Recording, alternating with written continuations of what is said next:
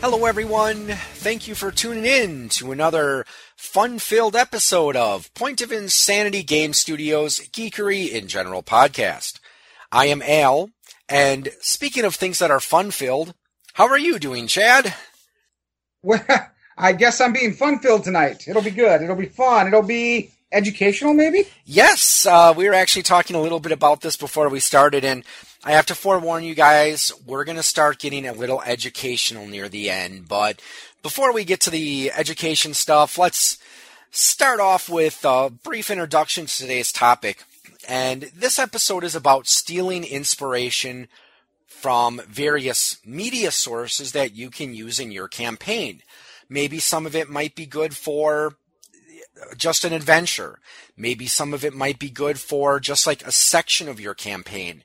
Or maybe you could base your entire campaign around some of these ideas. And I do have to confess before we start out, I stole the idea for this podcast from another podcast. So let's get that out of the way. Many of you probably have heard me mention my friend Dan from the Radio Free Borderlands podcast. And he's been on my show numerous times. We're good friends. We've known each other for many, many years. And he's done a couple of episodes on his podcast called Cinema Theft. And I helped him with the second one he did. But essentially we decided, okay, let's talk about some movies that we've seen. And let's think of some ways that we can incorporate ideas from these movies into a role-playing game campaign. So if you're listening, Dan, sorry I'm stealing your idea, but I'm giving you credit there. So that's not too bad, right? I think it's perfectly fine. I mean, especially when you consider the topic. Yes, exactly. We're talking about stealing things. And yes, sometimes we can find inspiration in many different places. So that is today's show. We're going to talk about some, movies and books and video games that you might borrow some inspiration from for your campaign. And the thing I like about this type of topic is this is one that, we could approach again in a later date because right. let's face it, it would be impossible to cover all the movies and books and stuff we've seen in just even one episode. Well, at least when we talk about things that we might draw inspiration from. Right. I mean, and even when I was putting together the ones I wanted to talk about today, I'm like, we could have easily jumped to, the Lord of the Rings, the Star Wars, the D&D type movies that are out there already. And I don't know exactly what you got lined up for this, but I didn't do that with any of my choices. So yeah, and that's some of the things that I try to avoid too, because we all know that Lord of the Rings makes great inspiration for a campaign because, you've got a lot of your fantasy elements. You've got elves, you've got wizards, you've got dwarves and dragons and short little hobbit people. So you definitely got a lot of D&D elements in there. And when Dan and I did his Cinema Theft episode, I did talk a little bit about Star Wars because I'm a Star Wars fan, and I think there are some things there that are pretty cool that you could use in a campaign. So if you are interested in checking those episodes out, go to Radio Free Borderlands, which is available on iTunes, and also he does it through Libsyn.com. So go to Libsyn.com, search for Radio Free Borderlands. The Cinema Theft I helped him with was, I'm wanting to say like maybe a month or so ago. And then the first episode 93 or 94. Yeah, somewhere around there. And the first Cinema Theft, you gotta go back a ways for that one. I wasn't there on that particular episode, and I'm wanting to say maybe about 40 episodes earlier. It's back there. So on to today's episode though, and idea theft. Yes. So let's talk about some sources that we would steal inspiration from when we are planning a D&D campaign. Or I suppose you could really use these for any type of campaign other than just Dungeons and Dragons. I'm glad you said that, because I did not choose mine all based on D&D campaigns either. Okay, that's fine, because there's tons of information out there on how to run a Dungeons and Dragons campaign. Yeah, I mean, I think we talked about this at one other time. Where I told you I blatantly stole the start of an online campaign that I was listening to, where there were people, they get arrested, they end up in this dungeon, and there's people hanging from meat hooks. So I mean, you can find inspiration anywhere. Yep, and so without further ado, let's talk about some places that we think you could probably get some good inspiration and some good campaign fodder from. So the first thing I would like to talk about is, well, it's actually two movies, specifically the first one, National Treasure with Nicolas Cage. And there was also National Treasure 2, Book of Secrets. I really enjoyed both of those movies. I have to say, I think I liked the first one a little bit better. Now, have you seen the National Treasure movies? I have. I've seen them both, and I have to disagree with you slightly. I actually enjoyed the second one more because I enjoy the little bit more darkness to it, the little bit more of there's a secret here that needs to be found. Mm-hmm. And even though they had those elements in the first movie, I thought it was played better in the second movie. Okay, but fair enough. And hey, as I said, I enjoyed both of them. It's just I liked the first one a little bit better. So for those of you who maybe you haven't seen National Treasure, here's the plot of the movie.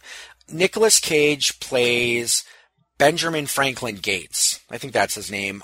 But he's part of a family that's been in America since colonial times.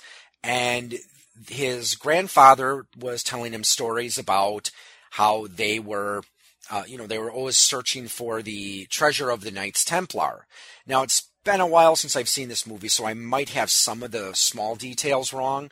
But what happens is, now, Benjamin's father is pretty skeptical about this whole thing, and it goes a little bit into, the Illuminati, New World Order.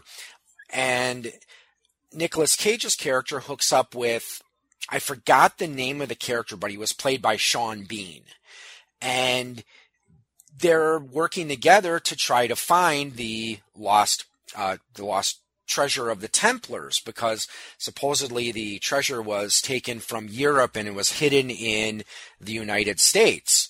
So one of the big parts of this movie that, I think is really good for a campaign is there's a lot of use of symbols and analyzing symbols and learning about historical facts. But what happens is Nicolas Cage's character and Sean Bean's character, they have a disagreement at the beginning, and, well, basically Sean Bean and his henchmen try to kill Nicolas Cage and his sidekick character, who I can't remember the name of the actor who plays him. Yeah, you got me on that. I know exactly who you're talking about, but it's been a while for me too. Yeah, I think his first name was Josh. Something, but yeah, anyways, I'm sure, well, I've got my computer here with the handy dandy internet, the source of all knowledge, so. I'm already ahead of you. Okay, so yeah, this is bothering me. I can't remember the names. Cause I said Nicolas Cage and Sean Bean are the characters that I remember from that, so. Yep, his sidekick was played by Justin Bartha. And his name was Riley Poole. Okay, yeah, Justin. Okay, not Josh. Justin, don't know where I got Josh, but anyways. So, they split up because Sean Bean's character tries to kill them, and I forgot exactly what the disagreement was, but I think it was based along the lines that Nicolas Cage's character wanted to find the treasure for, historical significance, whereas, to make sure it goes to the museums and such, and Sean Bean's character wanted to do it more for money. Oh, now I remember. Because a lot of the clues were said to be written on the back of the Declaration of Independence. Correct. Obviously a very important document in American history. So they had to, of course, they got to try to figure out how are they going to steal the Declaration of Independence. Right. And another main character in this is Harvey Keitel, who plays was it an FBI or CIA? I think it was FBI agent. Yeah, it's an FBI agent. Yep. So through most of the movie, they're they're traveling to different parts I think most of it takes place in the New England area, so around Washington, D.C., and I'm trying to think of some of the other places. It's just been a while since I've since I've seen the movie. But eventually what happens is they do find this huge vault of treasure that has been, stored and kept safe by the Knights Templar. And of course, Sean Bean's character and his henchmen, they get caught and they get sent to prison. And I have to say, I love the end of the movie because Ben and his love interest in that, they're outside this mansion. They were talking about his historical, and Riley was like, he was upset that, they only took a small portion of the finder's fee for it, and then he jumps into like this big fancy sports car and drives off. He's like, we could have had more. Yeah, in his Lambo. Yep, and so like earlier on, like Nicolas Cage's character and Harvey Keitel's character, they're talking about, okay, now that they found the treasure, how, okay, it needs to be, because it was supposed to be too great for one nation to have, so they're talking about how they're going to spread it out between all these different important museums. So one of the things I think would be really cool about this, integrating this into a campaign, is really there wouldn't be a lot of emphasis on combat in this type of campaign. Now, you certainly could, but the actual movie itself, there was very little violence in it. I think one of Sean Bean's henchmen dies, but other than that, like I said, very little actual violence in the movie. Well, except they blow up that ship. Okay, it has been. I don't remember that. It's been. Oh yeah, they're talking about the ship at the beginning, right? Yeah. Well, that was a old ship that was trapped in the ice somewhere. So. Well, I know, but they were trying to. That was the first attempt they had to kill these guys, and it obviously didn't work. But. So that is true, but yeah, there would definitely be a lot less fighting than a standard campaign. Absolutely. Yeah, and I think this is good. This is a good idea for a campaign because you could really just as easily integrate this in a modern day type campaign as you could in like a fantasy type setting. So if you were going to integrate this into a fantasy setting, how would you go about doing it? Well, I mean, easily enough, you would have, at least the way I played in my head is you would have the bad guy who nobody knows is the bad guy in the beginning. Obviously he's going to be the guy that hires the group. He's going to be the guy that sets them upon their quest. And then in the end, you're going to find out whether they succeed in the quest and bring it back to him and find out that way that he's the bad guy, or they don't succeed in their quest because he gets, he ends up being too impatient or doesn't like the things that the cat group is doing and, kind of outs himself as the bad guy.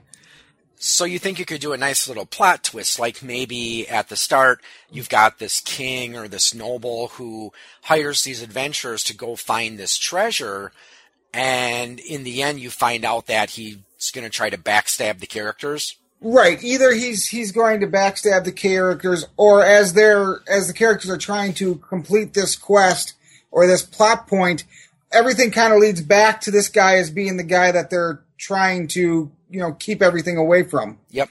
And I think another way you could really integrate this, and this is what I loved about Sean Bean's character in the movie.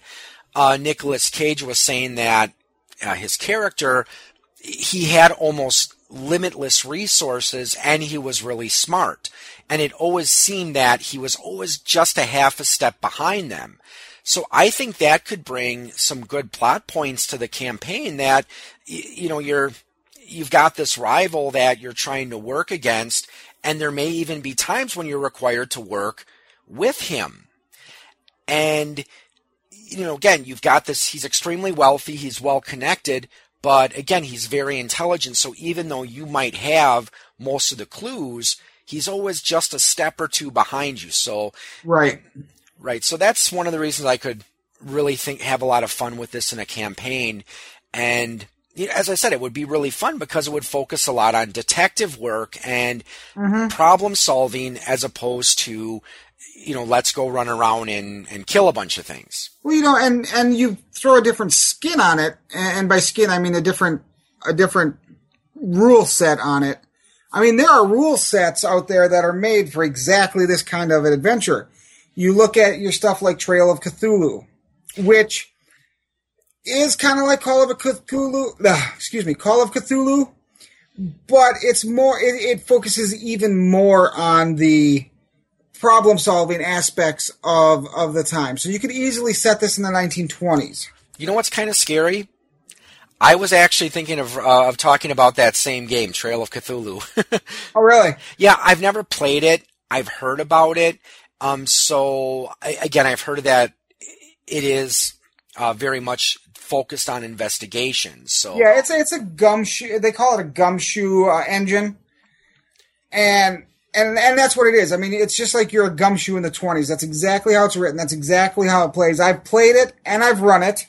I have played it more successfully than I have run it to this point. But, it's one of those games that it's really fun to get into because, yeah, you might see the scary guy or you might run into somebody, but it's really not about that. And for someone like me, I love the aspect of role-playing versus rolling dice and playing, you know what I mean? Mm-hmm. So, I mean, you could put that skin on it. You could do like a D20 modern skin on it. You could throw it into Shadowrun. You could throw it into, I mean, there's just so many skins out there that you could put this sort of a idea into, which is why when you told me this movie before we started, I was like, oh, why didn't I think of that one? Yeah, and I think you hit the nail on the head there. You could easily integrate this whole idea of trying to find this treasure, but, using it with, doing problem solving and clue finding over a lot of combat. And I mean, really, you look at some of it, it could kind of fit well into like a dungeon crawl type setting, because usually, at least in like a classic old school dungeon crawl, you're always going to have to be on the lookout for traps. Yep. Oh, yeah. Absolutely. So what's an idea you have? So if you were thinking of like a movie or a book or something that you can steal inspiration for your campaign, what's one place that you would go for some inspiration? When I was sitting down thinking about this and going through movies I've watched recently, and when I say recently, I mean probably within the last 10 years, and I'm thinking, and like I said, first thing that comes to your mind is Lord of the Rings or, the Avenger movies or, all these movies. And I'm like, no. I'm like, those are the obvious ones. We gotta go beyond that. So the first one I came up with, and I have to preface this with saying I am not a 13-year-old teenage girl, but the Hunger Games. So the whole premise of the Hunger Games is that, and I forget the name of the world, but it's basically the United States. Panem, that's it. Panem. Okay, yep. Thank you. Panem, and it's been split into 13 districts, even though you don't really know about the 13th district till I think it's the second book or this, So we're not going to talk about the 13th district at this point. So you're split into 12 districts, and every year on the anniversary of Panem getting freedom from war and struggle and strife and all this, they do something called the Hunger Games. Yeah, actually, wasn't it the capital that pretty much united all of the nations of the districts of Panem? Right. Yeah. Okay, yeah, you're right. So anyway, on this anniversary, because of all the brutality and everything that had happened to make this Panem what it is today, they have these Hunger Games, which is where 2 people from each district, except District 1, which is the capital, send 2 people into the Hunger Games arena. And it's a fight to the death. You fight until there's 1 person standing, and the other 23 people die as tribute to this forgotten time, or this old time. Now, the first movie, and I forget the age. I think it's 13, anywhere from 13 to 18, you're eligible for the draft. I think it's even younger. I mean, wasn't it even like 10 or 11? Because... maybe it was 10, now that I think about it, because... Rue. Remember, there was that young girl, Rue. She looked like she was maybe 11 or 12. Yeah, Rue was pretty young. So, and it's a draft. And each year that you're not drafted, your name goes in there a second time. So when you're young, the chances of you getting drawn are pretty slim. But if you're still around when you're 18, you've now got, you've got your name's in there 8 times in your district. So they go into this, well, Katniss's little sister, who's 11 maybe, something like that, gets drawn. Yeah, it was her. I remember that it was her first year, Primrose. Right, Primrose. Primrose gets drawn, and Katniss can't stand the idea of her sister going off and dying, so she makes herself what they call tribute, to take her place. And that's how she gets into the Hunger Games. And then it's a trial and error kind of thing. They go in and they have certain skills that they test you on. It turns into this big betting thing in the Capitol, and you get rated on a certain level. And she's from District 12, which is always, they're always the lowest rated people, because the further you get out from the Capitol, the less resources you have. Yep. So she gets in there and she gets rated really high. And so she gets backing and she gets money and this kind of stuff. And they go into the arena and people start dying, and it gets down to the point where I think there's 4 left or something like that. 3 left. And they just said that this time only, because it's the 75th anniversary, if 2 people left from the same district at the end, they both win. So in the end, it's Katniss and what is his name? What's that? It's like Peeta. Peeta or Petra? Peeta. Let me check. So Peeta and Katniss are left. They both win. Now, it goes on. There's 2 more movies. I'm not going to go into detail about those, just because compared to the first one, I think those 2 really kind of missed the mark. I read the book series. The book series, all 3 of them were very good. I don't know if you've read it, Al. I have not. So do you fall along the camp of the books are better than the movie? In this case, yes. Well, actually, in most cases, yeah, I usually do.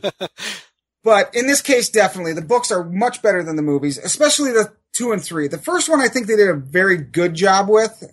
But, I mean, there's only so much you can change print into. I mean, you have to take liberties and that kind of stuff. But I think they did a very good job as far as that goes. Now, the way I look at this one, again, this is one you can put into just about any skin, which is one of the reasons I picked it. But I look at this as more of a solo campaign. Have you ever run one of those for somebody?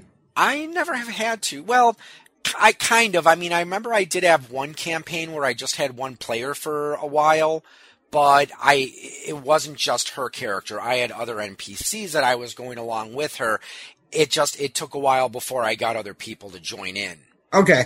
Yeah, well, I've done it in the past where I've had people that are like, I want a game, and nobody else can game, and I'm like, you know what, I've got this idea. It'll work really good for a single player. And I think you could do that with this. You could almost totally emulate the movie, obviously with different traps and things, because if the person saw the movie, well, what fun is that? Yeah. But you can have them selected to be in the Hunger Games. They could make their character based on a teenager. Have them selected into Hunger Games, and then, let's see how long you can survive. Or you could do it almost as a PvP type game too. Yeah, because I think you said like if both people were from the same district, they would both win. But right. I believe actually it was like Highlander. In the end, there could be only one. Where because I remember in the movie, I mean I don't know if they changed it from the book to the movie, but in the movie, Katniss and Peeta were going to commit suicide together rather than kill each other. Because right. Even if it was from the same district, again, I'm not sure. And that's when they made that rule, because they needed to have a winner. Yep. And again, it was kind of like... It's the same in the books. Okay. Yeah, it was kind of their way to give the middle finger to beat the system. Yes, exactly. Because, again, there's supposed to be only just one. Mm-hmm. And so that's why I think it would be a good idea have potential for a solo campaign where you just maybe have one player. I think that would probably be good for someone though who maybe doesn't care if their character dies or not, because let's face it, if you're going to stick true to the Hunger Games, there's a good chance you're going to die. Exactly. So it could be one of those things like, okay, you make your character, but there's a strong possibility you might die. Well, people that play with me anyway, they know there's a strong possibility to die. Or go insane. Yeah, I think a lot of game masters out there, it's like, eventually there's going to get a point you're going to die. But, I do like that. I mean, you could even expand upon the other parts of the books where it moves from, the Hunger Games to actually trying to take down this oppressive regime. Right. Yep. Absolutely. Now, here's a little trivia question for you. Do you know where the author got some of the inspiration for the Hunger Games? I don't, but I do know that she named Katniss after a reed in the swamp. Okay. Well, actually because I was reading that it's supposed to be a modern retelling of the legend of Theseus and the Minotaur. Because, I think with Theseus, a famous hero from Greek mythology, most people are familiar with this whole, he goes into the maze and he kills the Minotaur. But there's actually more to it than that, where I might be wrong on this, but I believe he was from Athens and they had lost a war with a neighboring city-state. So the king of this neighboring city-state demanded that every year they send 14 tributes, 7 men, 7 women. And they would go to this island where they would be forced to fight against the Minotaur. And of course, no one ever makes it. So I believe the legend said that the ship always left with black sails, and if the ship returned back to Athens with black sails, it meant that everyone was dead. But if it returned with white sails, it meant that, someone survived, so the whole thing was over. But Theseus,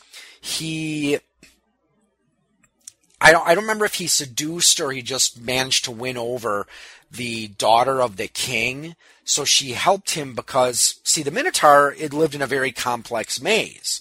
So she gave Theseus a string that he could use so he could find his way back out of the maze, and she smuggled a sword to him as well.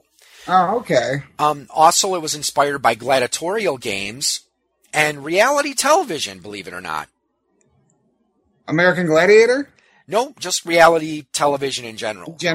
Yeah, because, you think about it, you watch, I don't know, have you ever watched a lot of reality TV like Survivor and whatever? I don't. I'm not a big fan of that. When it comes, for me, reality TV is like, the 6 o'clock news? like American Pickers, like Pawn Stars, like, the kind of stuff that's, well, in my case, usually history-based and, having to do with artifacts of history. Okay. Yeah, and of course maybe we'll explore that topic on a future show someday, but reality TV, and whether it's good or bad, we're not going to go into that right now, but those are the 3 main sources of inspiration for the book.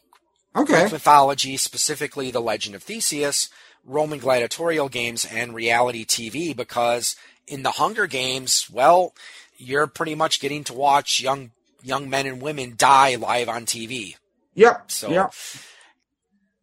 Okay, so Hunger Games, very interesting setting you could do for a campaign, I think. And again, not just the Hunger Games itself, but again, you've got this whole world to explore where you've got the different districts and, each one specialized in producing different types of resources. So some were wealthier than others. And, you could very easily have the players come from District 12, which was, I believe, weren't they the poorest of the... Yeah, they were the coal miners. Yep, so they're very poor and had the... I think they had didn't they have the least technology too, or? Yep. Yeah, it was in the book and the way they portrayed it in the movie. It was like they had electric light, but it didn't always work. Yep.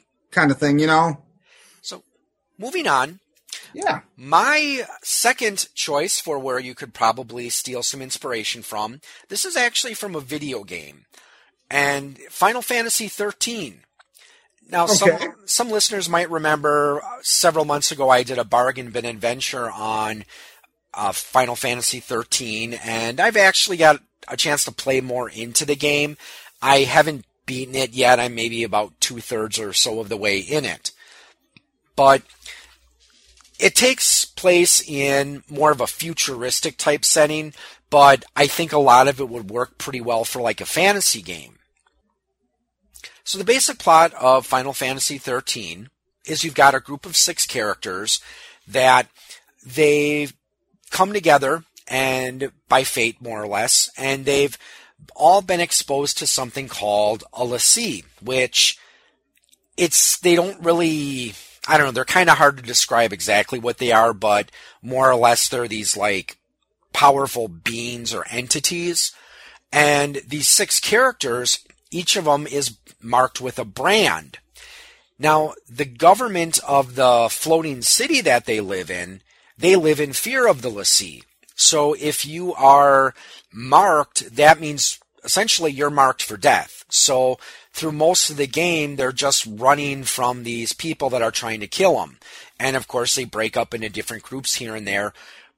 But, I mean, Final Fantasy 13, some people see it as one of the worst games in the series. One of the big complaints about it is that most of the game is very, very, very linear, where some people compare it to just walking down a long hallway where you get to make choices every now and then. But that actually is intentional because they're trying to, essentially they've got a fate or a destiny that they can't avoid. They have to go through with this. So to bring it back to the game, these brands that they have, it does a couple of things. First, it gives them magical powers. However, there's a downside. Each character has what's called a focus. There's a certain task that they have to complete. And if they don't complete it within a certain amount of time, they get transformed into, I think they're pronounced Seath. It's some kind of like basically mindless monster because they failed their focus. And so what these characters are trying to do is they're trying to determine what their focus is so that they can rid themselves of these brands so they don't turn into these mindless monsters. Okay. So I think this is the ideas you could take from this game. I think it would be better more maybe around the middle of a campaign. I could see it working out like this. Your characters, they're going into a dungeon, or, you know, the Caverns of Chaos, or the Forest of Doom, or some other location. Right.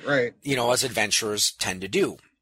And that's where they come in contact with something, whether it's an ancient artifact or it's, you know, a certain type of spirit or monster, and they get these brands.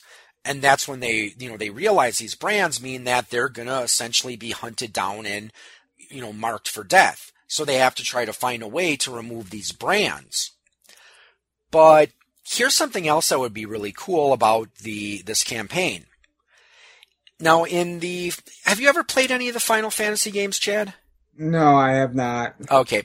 Well, in many of the Final Fantasy games, you have these things called summons, where other games, they have different names for them, like espers or Aedeans, but they're these beings and monsters that you can call to perform an attack against your opponents in combat. Well, each of the characters in Final Fantasy 13 has their own Aedean that they come into conflict with, and they have to beat the Aedean. See, in Final Fantasy, one of the spells that enemies sometimes use on you is called Doom. And it doesn't kill you instantly, but instead it starts a countdown. And if the battle isn't done by the time that countdown finishes, you die. So when you come into contact with these Aedeans, they each that you get this doom spell cast on you. So each battle with one of these Aedeans is a race against time. You have to find a way to well, you don't really kill them. See, it's been a while since I played the game, but essentially what you have to do is there's certain conditions you have to meet during the battle, and it fills up a gauge. And once this gauge is filled up, then you've conquered that Aedean, and you can summon it and use it in battle to help you out. So I think that would be an interesting idea where, again, you come into contact with each of these Aedeans, and if you beat them, that means you get to summon that Aedean maybe like once a day and use it to help you in battle. So some of the more common Aedeans you see in these Final Fantasy games are like Shiva, Ifrit, Bahamut is another one. Can you imagine what it would be like to call Bahamut to you and command Bahamut? That would be pretty damn cool. Yes. So I think that would be an interesting idea because, again, the players have to figure out, okay, what is their focus? What do they have to do so they don't transform into these mindless monsters? You know, it kind of reminds me of, and I don't know if you're familiar, I know you're not too familiar with Pathfinder, but in Pathfinder they have a race called Summoners. Okay. And these Summoners can summon what they call an Eidolon.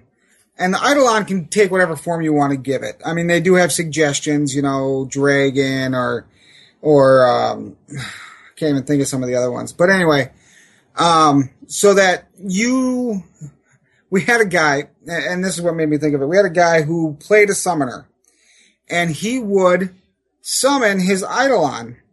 And so he would summon his Eidolon, he would throw up a wall of force, and the Eidolon did all the fighting. We never had a fight. And, you know, sounds cool, but when you're playing the game, it gets pretty boring pretty quick. Yeah. But, I mean, so that's the kind of thing it kind of reminds me of.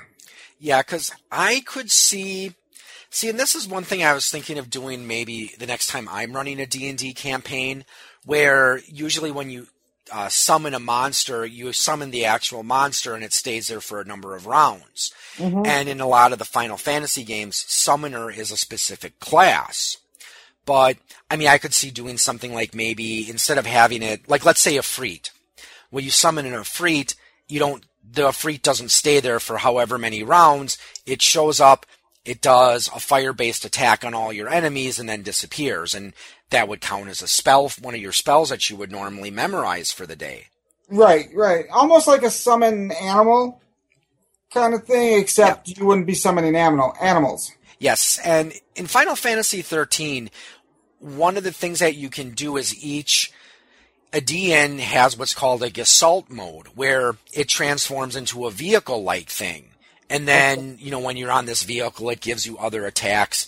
However, the way that the game is designed, you can't just keep summoning your Aedean over and over again. It requires a certain number of technique points, and once you lose those technique points, it takes a while to build them back up. So they're the kind of thing that you usually want to save for either boss fights or really tough battles. Okay, yeah. So what is your next idea for the someplace else that you would look for inspiration for your campaign? Well, the next one actually goes across several different genres. Board game, movie. I believe there are computer-based models of the game that you can play as well. In my case, when I was thinking about it, it was the 1985 movie Clue. Okay. So now, for people that don't know what Clue is about, Clue is the main character is played by Tim Curry. He's called Wadsworth, and Wadsworth is a butler for a really rich guy who summons all these people that this really rich guy is blackmailing, and they're going to figure out how to get rid of this guy or how to get him to stop blackmailing them as a group, figuring there's more strength in numbers than there are, individually. So they all come together, and they're having dinner, and then Mr. Body shows up. And Mr. Body is the guy who's blackmailing them all. And So, it's a mystery movie, but it's really a comedy, kind of covered up as a mystery movie. So Mr. Body comes in, and then early on in the movie, they get all the standard things from Clue. They get a candlestick, they get a revolver, they get the rope, they get the wrench, all these things. And the lights go out, the gun goes off, Mr. Body is shot, and he's laying dead on the floor. So then they're trying to decide whether or not to call the cops, this, that, and the next thing. Wadsworth takes everybody's weapons away, locks them in a closet, and the night goes on. They're waiting for the cops, and more people just keep dying. Now, none of the main characters are dying. People are showing up. A singing telegram shows up. She gets shot. A stranded tourist shows up. He gets bonked on the head and killed. All these different scenarios, and it's kind of set up like the board game where it's a whodunit. And the thing that, the one part of this movie that actually I don't think would fit into gaming really is there's 3 different endings to this movie. They're like, you see the first ending of the movie, and it's like, so-and-so did it. And I don't remember who it was. And they're like, that's what could have happened. But what about this? And then they show you a second ending. And then they're like, that's what could have happened, but here's what really happened. And then they show you the third ending, which is the supposedly real ending, which is where you find out that Wadsworth was actually the one blackmailing everybody. And that each one of these people had recognized one of these people coming into the house as somebody that they took the opportunity to get rid of. So like just about everybody except Mr. Green has killed somebody, including Wadsworth, who killed Mr. Body, who was his butler, strangely enough. And Mr. Green was played by Michael McKean for fans of this one goes to 11. What movie? Spinal Tap. Spinal Tap. So this is Spinal Tap. He played the lead singer in that movie. He was also Lenny of Squiggy and the Laverne and Shirley Show. Okay. For the people that go way back like us. Yeah, you know what other show that Squiggy did voice work on? It was a cartoon. No. Oswald. And another one of the people on there, Fred Savage. Okay, because I remember when my son was younger, he used to watch that show. So I think it probably would have, because I know your children are older than mine, so it actually probably would have came out probably after your kids would have grown out of that type of cartoon.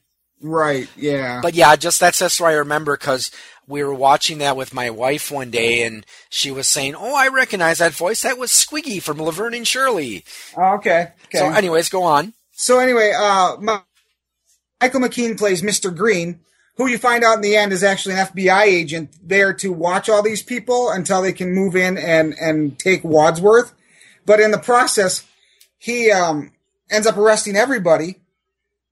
And I think the best line in the whole movie is at the very end. Michael McKean, whose character they all seem to think is gay through the whole movie. His boss, I'm trying to think of who played his boss. It doesn't matter, but the guy who played the head CIA guy or FBI guy or whatever comes in and he goes, "So, what are you going to do now?" And he turns and he looks right at the camera and he goes, "I'm going to go home and have sex with my wife." And that's like the end of the movie. Yeah. So, it's just one of those little turn points because he portrayed and everybody thought he was gay through the whole movie because that was his cover story. Okay. So this one, I'm thinking this would be kind of a neat one-shot type, one-night type thing. Like something you would do on like a Halloween night. A lot of times I'll get guys together on Halloween night and somebody will run something. And I think this would be a nice, fun one. You could be like, you're all the members of Clue. Here's your character sheets. You can pre-make those. And just run them through a house and see how they react. And you can throw whatever you want at them. You can take inspiration from the movie. Or, you can give them each a secret background they have to read before you start. Okay. And they're like, okay, your mission in this is to do this. And everybody has a different mission. And whoever can, finish their mission without dying wins, where you can actually have a winner in in a RPG game. Yeah, and I can actually see that working very well, not just necessarily as a one-shot game night, but you could even insert that, I think, into a campaign. Like maybe you are the guest of a wealthy noble or a king, and he, again, he's at this party and people start turning up dead, so... Like a Dare Murder Mystery? Yes, exactly. So your players have to try to figure out who done it. And one of the things that's cool about Clue, like with just about any long-running board game series like Monopoly and Trivial Pursuit, it's been, put through different skins where you were mentioning you used to have the Simpsons Clue. Yes. Well, yeah, it was really neat. You had the little... you had a little Homer statue and a Bart and a Lisa and a Marge and what was the baby's name? Maggie. And then you had Mr. Burns, and then you had the fat comic book dude. Comic book guy. Yeah, is that was his name, wasn't it? I think they just always refer to him as comic book guy. Yeah, so it was a neat little thing, but unfortunately I showed it to my girls when I think they must have been a little too young yet.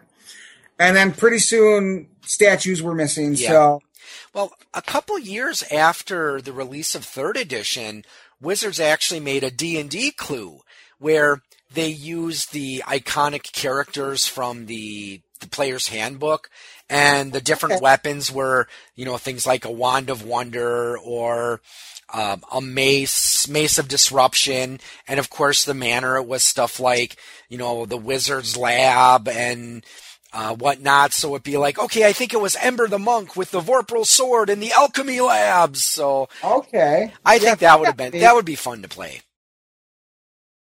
There's the works from a couple of astronomers that I think could actually make for an interesting campaign setting as opposed to a specific adventure. And I've been thinking of writing this as an actual systemless setting for some time. I just haven't actually gotten around to it. Okay. But this is a question I asked you before the show, so maybe you've had a chance to think about it. Who do you think wrote the first, what most people would probably call the first work of science fiction? My other thought was Asimov. Okay, so because before you were saying Jules Verne or Isaac Asimov? Yes. Actually, most people would credit Johann Kepler, a German astronomer who lived in the late 1500s to early 1600s or mid 1600s. I know who Kepler is, but I didn't know he wrote science fiction. Yep, he wrote a story, and because of some of the elements in it, this is where, like I believe Carl Sagan, he considered it one of the first science fiction stories or the first true one. Well, we could probably debate about whether it's science fiction, but to get on with my point here, Johann Kepler, he wrote a book called Somnium. I think that's how it's pronounced. The title means the dream. Okay. And it was published after he had died. Now, a little bit about Johann Kepler. So, I'm going to warn you guys, we're about to get educational here for a moment. Okay, everybody, deep breath in. Be ready, be prepared, and go, Al. It's learning time. So, we'll learn a little bit about the history of astronomy here. Now, Johann Kepler lived from 1571 to 1630. And as a child, he suffered from, I forgot which plague it was, but he did get sick, and as a result, he had poor vision, and he had, his hands, he had some problems with his hands. Okay. He originally wanted to become a minister, but Johann Kepler I think some people would consider him a polymath. He was extremely skilled in a number of things, including mathematics and geometry, as well as other sciences. He was considered one of the best mathematicians of his day. Now, he also was one of those people who tried to think of a plausible mathematic solution to explain the Earth-centered universe. However, he couldn't get it to work out. Now, this is around the time when... Now, just to go back a little bit, these aren't the first people who proposed that the Earth was not the center of the universe. It's just Right. that for the longest time, people like to think that we were the center of the universe because it made the Earth seem very important. Mm-hmm. Well, anyways, Johann Kepler, he came to be the assistant of a Danish astronomer named Tycho Brahe. And he lived from 1546 to 1601. They were the perfectly mismatched pair because, well, Johann was rather quiet and studious. Tycho Brahe, he was a party animal. He was a wild guy. And if you've ever seen some of the older pictures of Tycho, his nose looks kind of strange. And that's actually because he had most of his nose cut off in a sword fight. Oh, wow. Because remember, this was back in the days where if you had a disagreement with someone, it was perfectly acceptable to settle it with a sword fight. Like I said, he didn't always really get along with Kepler, from what I understand. Okay. However, they knew that they needed each other because Kepler was one of the best mathematicians of his day, and Tycho was one of the best observational astronomers of his time period. And one of the things that they worked on was Mars. You've probably heard the term retrograde motion. Yeah. Okay, so a little astronomy 101 here for those who may not be familiar with that term. When people noticed when they would watch the night sky that sometimes the planets would move backwards in their orbit and then start to move forward again. And this kind of threw a monkey wrench into the whole idea of the Earth-centered universe. Everything was supposed to be in perfect circles. Mm-hmm. Well, they tried to, I think it was Ptolemy, he tried to explain it by using something called epicycles, where he believed that as the planets were moving around the Earth, they also moved in circles in their orbits. Now, the problem with this epicycle system is it became increasingly more difficult to work with. So the only solution to predict where the planets would be was to create more elaborate systems of epicycles. Now, I remember in my astronomy class I took in college, I don't remember the name of the astronomer who said it, but supposedly he said, had I been there to advise the Almighty at the creation, I would have suggested something simpler. Now, you might wonder, why did Johann Kepler and why did these astronomers care about predicting where the planets were going to be?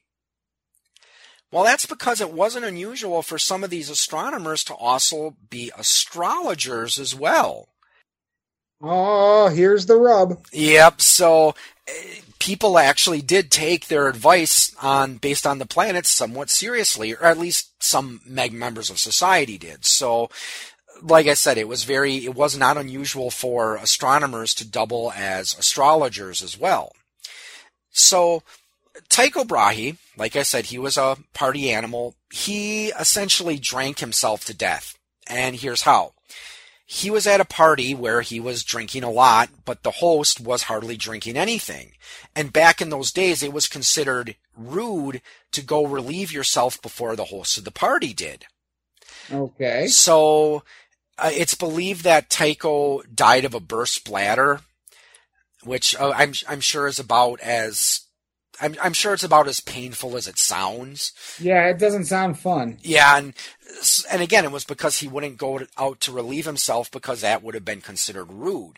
So, okay. Johann Kepler, he actually had to fight with, well, not fight, but it took some persuading for him to get Tycho's family to turn all of their results of their studies over to him because they were concerned that that Johann Kepler was going to use all of the work and claim all of the credit and not give Tycho any of credit. So, anyways, to continue on, now in Somnium, Kepler actually wrote both himself and Tycho into the story. But the main part of the story is he has this dream about a boy in Iceland and his mother who was a witch. This young boy, you find out that his mother summons daemons, which instead of spelling demons, they use the more arcane spelling, like the Deamons. So they summon these daemons that can take him to the moon. this is where we do see a little bit of science in it, because they explain how, these daemons, they can open a pathway between Earth and the moon, but, it's going to be extremely cold, which of course we know the moon, when you're not in direct sunlight, it's cold. Plus they also realize that the air wouldn't be very good up there, which of course we know now there is no air on the moon. So they would have to use damp sponges over their mouths to breathe. So it's again, you had this whole idea of these people that could summon spirits that could take them to other planets. Now on to the other astronomer, Christian Huygens, who was a Dutch astronomer who lived from 1629 to 1695. Now, Huygens, he wrote a book which, I might be mispronouncing it, Cosmotheros. And this book he wrote about how he thought that the other planets in our solar system would be inhabited. And he realized that, for example, Mercury would be a lot hotter than the Earth. By this time, he knew that, we knew that Mercury was close to the sun, so it was going to be hot. But he argued that life would find a way to develop there. And while we might consider Mercury too hot to sustain life, these aliens living on Mercury, they might realize that Earth and think, okay, that's going to be so far out there, it's going to be so cold that planet Earth would probably be uninhabited, that nothing could live on that planet because it's probably going to be cold. Right. This is how I think you could take the works of these two and use it as a basis for a campaign. If you're going to do this campaign, take everything that your teacher taught you in science class about the planets and throw it out the window. Because I do like his Christian Huygens idea that, yeah, there is going to be life on other planets and it will find a way to develop. Mm-hmm. So I think you could take some of Kepler's ideas where there's these people that can summon these spirits that are capable of taking people from one planet to another. But here's another thing I could think you could work into this. Now, today we usually think of alchemy as nonsense. It's something that just belongs in fantasy, right? Mm-hmm. Well, way back then, Tycho Brahe, he was an alchemist. Because again, their whole idea was they were trying to find ways to convert base metals into more precious metals. And lead to gold. Yep. So one thing that you could do, alchemists could actually play a pretty important role in a campaign like this. Because let's say you are going to take your people or your party from Earth to, let's say, Mars. Mars is going to be a lot colder than the Earth. So you might have to have an alchemist who's capable of brewing potions that you could use to survive on this cold world for a certain amount of time. Yeah. Okay. So you could even use that as a good way to introduce some tension into this campaign. Like, let's say you have these potions that it will let you survive on this other planet, but it only lasts for maybe a day or two. So if it's getting near the end of that time period, you either got to make sure you have another potion or you got to find a way to get off of that planet. Okay, I like where you're going with this, but let me ask you this question. Okay. What skin do you put on this? What system do you run something like this in? Well, if we wanted to go with the time period that Johann Kepler and Christian Huygens lived in, we could do a Renaissance type theme.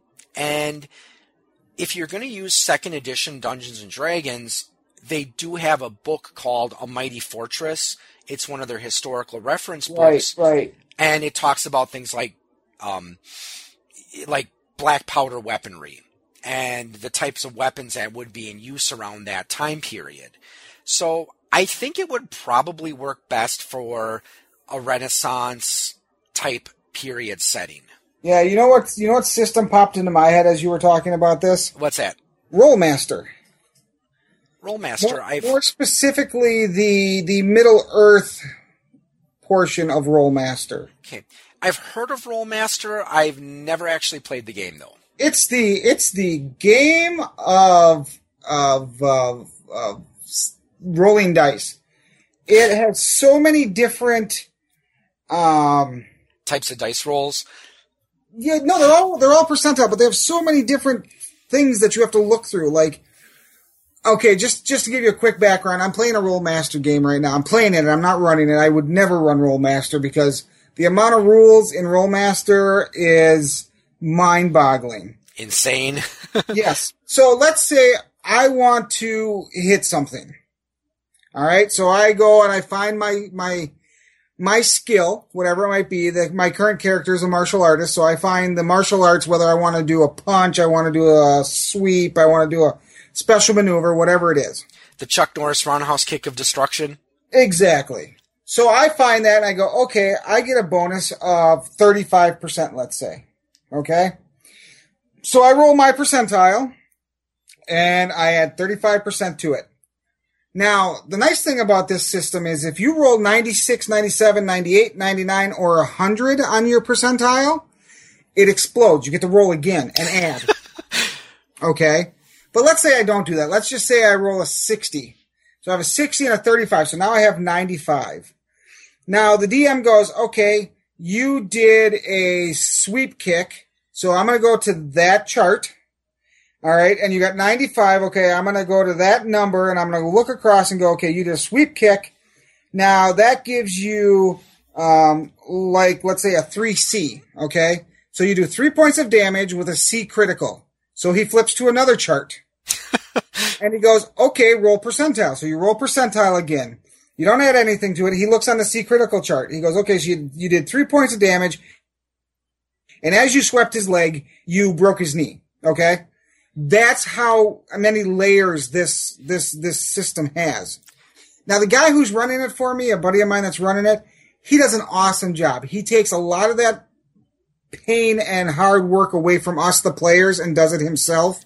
And he knows the system so well that it's really easy for him to do it. You know, Chad, those couple of minutes you just took explaining how Rollmaster works has given me a headache. Exactly. My head is spinning. And that's just a very basic explanation. So, though it can be a fun game and it would work perfect for the kind of thing you're saying, I would never recommend anybody play it. But yeah, I think for that type of campaign, it probably would be best to do something that incorporates magic, because I could see that working in like a Renaissance type setting where there wasn't necessarily this belief in magic, but people did believe that it was possible to turn lead into gold and things like that. So right, science was magic, you know. Yes. Well, and I mean, didn't they say that in one of the Thor movies that, or maybe I think there's someone else has said something to the effect of, like, any significantly advanced form of science is indistinguishable from magic? Yeah, and it truly is, man. I've seen stuff done with science that you go, wow. You know, and if it was 500 years ago and I saw the same thing, I'd be like, you're a magician. You know? Black powder, when the Chinese figured out black powder, everybody thought it was magic. Yep. So, Chad, do you have another idea you would use for inspiration for your campaign or for an adventure or maybe an arc in a campaign? Yeah, actually, the last one that I'm going to talk about is one. It's a movie we just talked about maybe 5, 6, 7 episodes ago called The Last Lovecraft. Now, the movie itself is comedy horror, and we talked about that in yet a different episode. But the basic summary of the plot is the last living last living relative of H.P. Lovecraft is contacted by a group of, I believe they call themselves the cult. No, they don't call themselves the Order of Cthulhu. The Order of Cthulhu, and they protect this special amulet, and the other half has been lost to history. Well, then the bad guys come along. They find the other half. They want to get both halves together. They attack the good guys. The good guys give the piece of medallion to the last living relative. Hilarity ensues. And in the end, good overcomes evil. And they keep the two parts separate for all time, you know, in theory. So that's a real quick concept or high concept idea of the plot.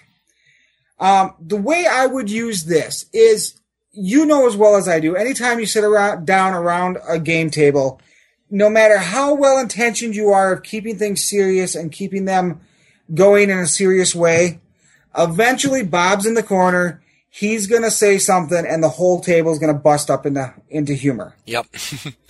And he might not even do it on purpose, but it's going to happen because tension is only good for so long, and then people need a release.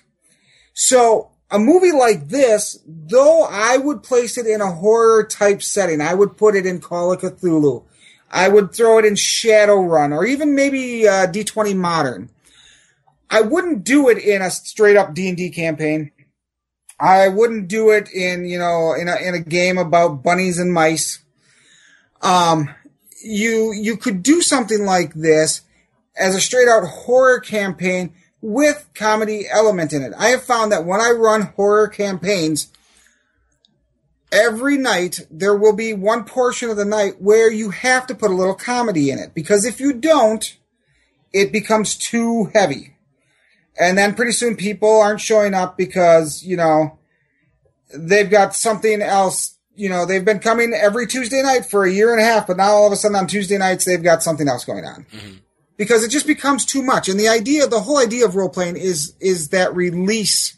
So if you just build and you build and you build and you put that heaviness on somebody, eventually they're going to be, this isn't fun. But you can throw all that heaviness at them as long as you let them laugh for a little bit. So that's how I would do it. I would put it in a horror-type setting with a little bit of comedy element to it. Yeah, and I could agree with that, because I enjoyed that movie, The Last Lovecraft, as well. I mean, of course, using comedy in any sort of role-playing game is, that's always going to be kind of tricky, because, I don't know, maybe it's just me, but sometimes I find humor kind of hard to pull off. Okay. And the other problem with humor is it can get out of hand. Yeah, there is such a thing. Quick. Oh, go ahead. Real quick. I mean, I'm sure you were just going to say there is such a thing as too much comedy around the table. Yes, there is. Especially if you are trying to run a serious campaign. I mean, I think if you are, some systems it could work in. Like, what was it called? Isn't there a game called Toon where you were playing cartoon characters? Yes. There's one called Toon. There's one called Bunnies and Burrows. Bunnies and Burrows. It would probably, you could pull something like that off in there, but I think it would be harder in a light-hearted system versus a serious system where there's moments of humor versus a game that's set up really to teach your kids how to role play, where everything's lighthearted and everybody's nice, and the only bad guy is Swiper because he stole something from the little girl, Dora the Explorer. Yeah, Dora with her backpack. There's different levels and there's different tiers of role players. You don't want to throw a campaign like this on 4 13-year-olds that are just deciding we want to role play. Because they're still at the age where all they want to do is they want to be big burly guys and go beat stuff up. Yep. So I think it was, of the three I picked, I think that would be the trickiest one to run. It would also probably be the trickiest one to play. So if you were going to try something like that, you would have to do it with, I would think, a seasoned group. Yeah, that's true, because I think whenever you're talking about anything with humor, you really do have to know your group, because there's nothing wrong with little touches of humor. I mean, right. I remember I had a campaign I was running a while ago where the thief in the party backstabbed an enemy. And just out of nowhere I said, thieves do it better from behind. See, now, if you say that in a group of 13-year-old boys, you're done. It's over. Well, we had mostly adults in this and there. Everyone thought it was funny. I mean, but here's the thing is, that's where I'm getting at. If you do it in a group of teenage boys, you're done. It's over. They're all going to be talking. It's going to be butt jokes the rest of the night. Yeah, and do it in a group of seasoned players, and you're going to have 5 minutes of butt jokes, and then you're going to move on. Yeah, because that's what we did in this particular session. We laughed and chuckled about it for a couple minutes. We moved on. But, I mean, it's not like every time the thief in the party backstabs someone, I didn't go, thieves do it better from behind. Because, yeah, that would... Because the fourth time you did that, the guy sitting next to you would be like, Al, really? I know what you're saying. After, like, probably about the third or fourth time, one of my players would be like, you say that one more time, we're going to shank you with a 4-sided die. Exactly. You're not going to make it upstairs because you're going to have to walk over 100 4-siders. Exactly. So. Yep, exactly. So, and. So what do you think? We beat this one to death yet? Yeah, I think we've beaten this topic to death for now. So I think we're going to close this episode to a close because I know we've been going on for a while, but I hope we did give you some ideas for some places you might want to go to get inspiration for your current campaign. But let's say someone wants some inspiration for their day-to-day life. That's not necessarily anything having to do with Dungeons & Dragons. Where could they find some of your inspiring words, Chad? Well, it's funny you should ask, Al, because I do have a place where I do just exactly that. Tell us more. In fact, there are, as of today, actually, I just happened to go out and look at it. As of today, we have 69 posts out there. Not one of them has to do with role-playing. Can you believe it? Well, didn't your latest one, it does have to do with Pokemon Go, so... It does have to do with Pokemon Go, but using Pokemon Go as a positive influence in getting yourself up off the couch and out walking. All right, so my blog, Al, is called Nut Up or Shut Up, and you can find it on the web at nuosu.blogspot.com. So, yeah, come check it out. You know, our page hits are starting to pick up now, finally. We've been doing this for 4 months. It's me and two other authors. So, yeah, come check us out. Cool. And, of course, you can find me at poigamestudio.com. You can stop by Facebook and look up Point of Insanity Game Studio on Facebook. You can also look up Point of Insanity Game Studio on YouTube as well if you want to see some of the videos I've made.